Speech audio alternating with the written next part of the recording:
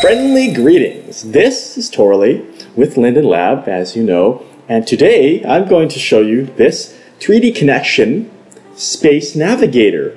Pretty nifty device. It's a funny story. I actually wanted one of these and I tried to order it from a site when it was on sale, and then my order didn't go through. I had entered details incorrectly. A few days later I heard from Melissa that we at Linden Lab have officially been collaborating with 3D Connexion in order to bring you the Space Navigator support, formal support in Second Life, which should make it easier to use this.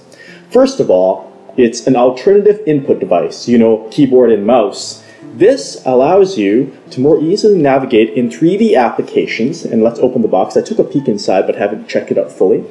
So as you can see, the box opens, and inside is our Space Navigator. I'll just pull this out.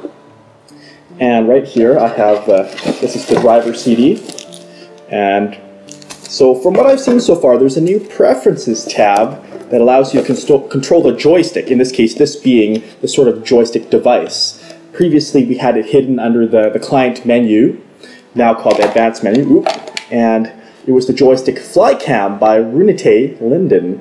And now, of course, it's going to be even more exciting. As you see, it's pretty heavyweight. It's like a good paperweight. And at the end is a standard USB connection. So I'm going to plug this into my PC, and let's take it for a spin. Alrighty, so this is my very first time using the Space Navigator with Second Life. I plugged it into a USB port, which is very standard on a lot of computers, and then I installed the drivers and started up the special version of Second Life. And already you can see that when I'm starting to, let me just click inside the window here. So Second Life is now active. I'm using my mouse, and then I'm using the Space Navigator. Then I can just turn as I twist the cap. I have yet to learn all the terms, but I'm going to, so I can teach you future video tutorials. And you can see it makes camera motion a lot easier already. Yeah, that's pretty cool. So as you can see, I can move side to side like that by twisting there, and I can just move it like that. It's pretty cool. I'm pulling back, you see, then pushing forward. Just gentle touches are going to do it.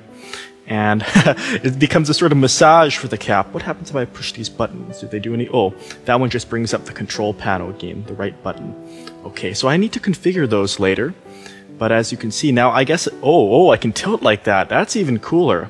That's very cool. And this is great, of course, for doing machinima with dramatic angles if you're an aspiring or already existing movie maker in Second Life.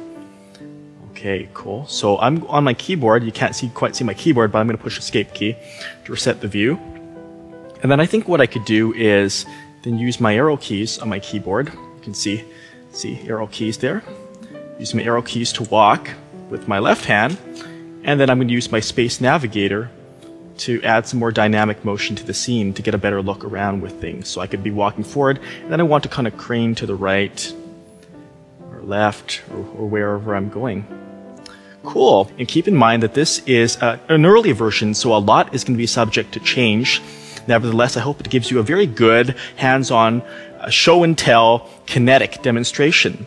If I go to Edit menu and Preferences, you'll see in the Input and Camera tab the joystick setup button. And this is what I was referring to earlier. It's actually not a tab itself, it's a button within the tab. And clicking, whoa! Okay, there's a lot going on here. And I think I haven't pressed this yet, so I'll just press Space Navigator Defaults. Okay, I see that changed some of the numbers. Good, I hope that will make things even easier. And I'll just close this out. So we'll have a closer look at this later about adjusting these controls. But first, the basics. And let's see if that did make a difference. I don't notice anything quite yet, but oh, hey, I can crouch too. That's pretty cool. A